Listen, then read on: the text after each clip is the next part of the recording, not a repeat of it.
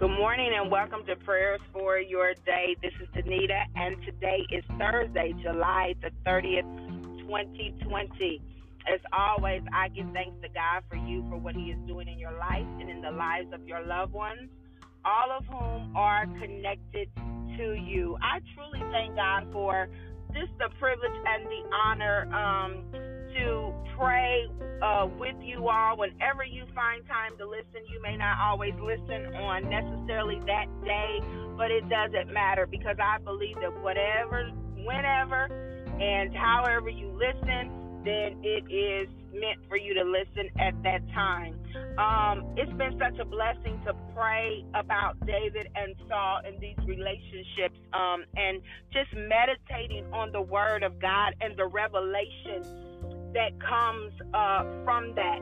I'm going to be paraphrasing again today. I did read the Word, meditated on the Word, prayed kind of at home, and in my personal time, there was a revelation that the Lord had given me, and that was the blessing to stay.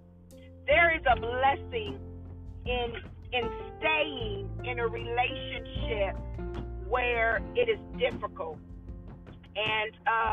And this is all in 1 Samuel chapter 18. And so I'm going to paraphrase, and then I'm going to tell you what God given me, and then we're going to pray. So we had read the fact that, that Saul kept a jealous eye on David, and that he really began to be jealous of David. The forceful spirit came upon Saul, and he tried to pin David to the wall. After that, Saul becomes more fearful of David, because the Bible says, he becomes more afraid of David, because everything that David did, David had success. Everything that David did, David had success. When it came to the things that Saul asked him to do. So as we read on in chapter 18, Saul tries to get David to marry his first daughter, his oldest daughter. But David doesn't want to marry her because he reverences the king. And the Bible talks about how he thought, to be the king's son-in-law, like he really didn't, and I'm paraphrasing, really didn't consider himself worthy, like to be the king's son-in-law. But Saul had a plan. He wanted David to marry his daughters, or one of his daughters, because he wanted to give him over to the Philistines. So he thought the closer he could get to David, even making David family, the opportunity he would have to basically see David killed, to do harm to David. So he finally has his men convince David to marry his second daughter, Michal. And he tells David, or has them tell David, that he wants, I think, 100 Philistines. I think that was the number. I'm not sure. But basically, he wants the Philistines dead. But again, his plan was that David would fall at the hand of the Philistines. So, what does David do? He marries Michal. Michal loved David anyway. And so that just helps Saul, because his daughter had love for David. That, in Saul's mind, helped him to kind of, what he thought would advance his plan to have David killed. And the Bible said that he remained an enemy of David, that Saul remained an enemy of David for the rest of his life. Now, as I began to meditate on that a little bit, and knowing what I know about David and different scriptures in the Bible, David was one who always inquired of the Lord. And I began to think, why didn't he inquire of the Lord in this case? Like, okay, I know, David, you were working, or you were under Saul, you were his armor bearer, and you made a covenant with Jonathan. I get all that, but Saul just tried to kill you, and you were able to escape from that. But now you're going to marry your daughter. Why doesn't the Bible say anything about you inquiring of the Lord. And the revelation that I received was that David respected the relationship. He respected and honored the position that God put him in. Remember, it was Samuel who went and anointed David. So David knew from the anointing that he had a purpose. That he had a purpose for the relationship he was in with Saul. Even though Saul tried to take his life, all of that, he still stayed. He still honored the king. And I was like, man, that right there, y'all. I want you to think about that. Even in the relationship, where the man that he respected, the man that he loved, the man's son, Jonathan, whom he befriended and came in good relationship with, loved him as he loved himself, he tried to kill him twice. Most of us would have been like, I'm out. You done tried to kill me, or you tried to get me fired, or you tried to do this or do that, or you lied on me. I'm done with you. But yet David stayed. A man who always inquires of the Lord stayed. Again, why didn't he require? Because he understood. He understood the assignment that he had to stay. Saul was at first, as I was reading, I thought, was it that David just didn't know? But David knew. He tried to pin you. He tried to pin him to the wall. He knew. He knew what Saul was about, but he stayed. And it made me think about Jesus at the table with Judas. He knew. Jesus said, one of you are going to betray me. One of you are going to betray me. He knew. He could have said, Judas, you're not sitting here. But he stayed.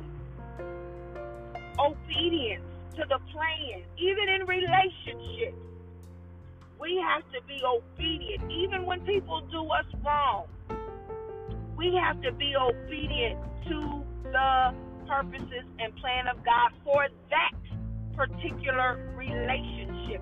And it may not look like anybody else's. Let us pray. Father God, in the name of Jesus, we thank you for today. For your name is great, O God, and greatly to be praised. For your name is great, O God, and greatly to be praised. For your name is great, O God, and greatly to be praised. Your name, O God, is above all names. For you are Alpha and Omega. You are the beginning and the end. You are the one, God, in every relationship. You declare the end from the beginning. No relationship is by accident. No relationship is by chance. No relationship is by coincidence. God, you ordained every relationship in our lives to fulfill your plan and your purpose for our lives. God, we know that many times we ourselves have entered into relationships that are not good for us. And we know, oh God, just like Saul had a plan, according to your word, oh God, Saul had a plan that would allow David to be destroyed by the hand of the Philistines. God, we know that there are people in our circle. There are people that we are connected to, oh God, that don't always have our best interests.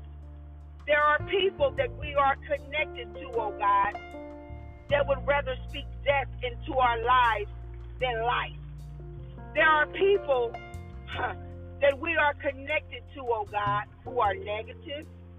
There are people who we are connected to, oh God, who often will remind us of our past.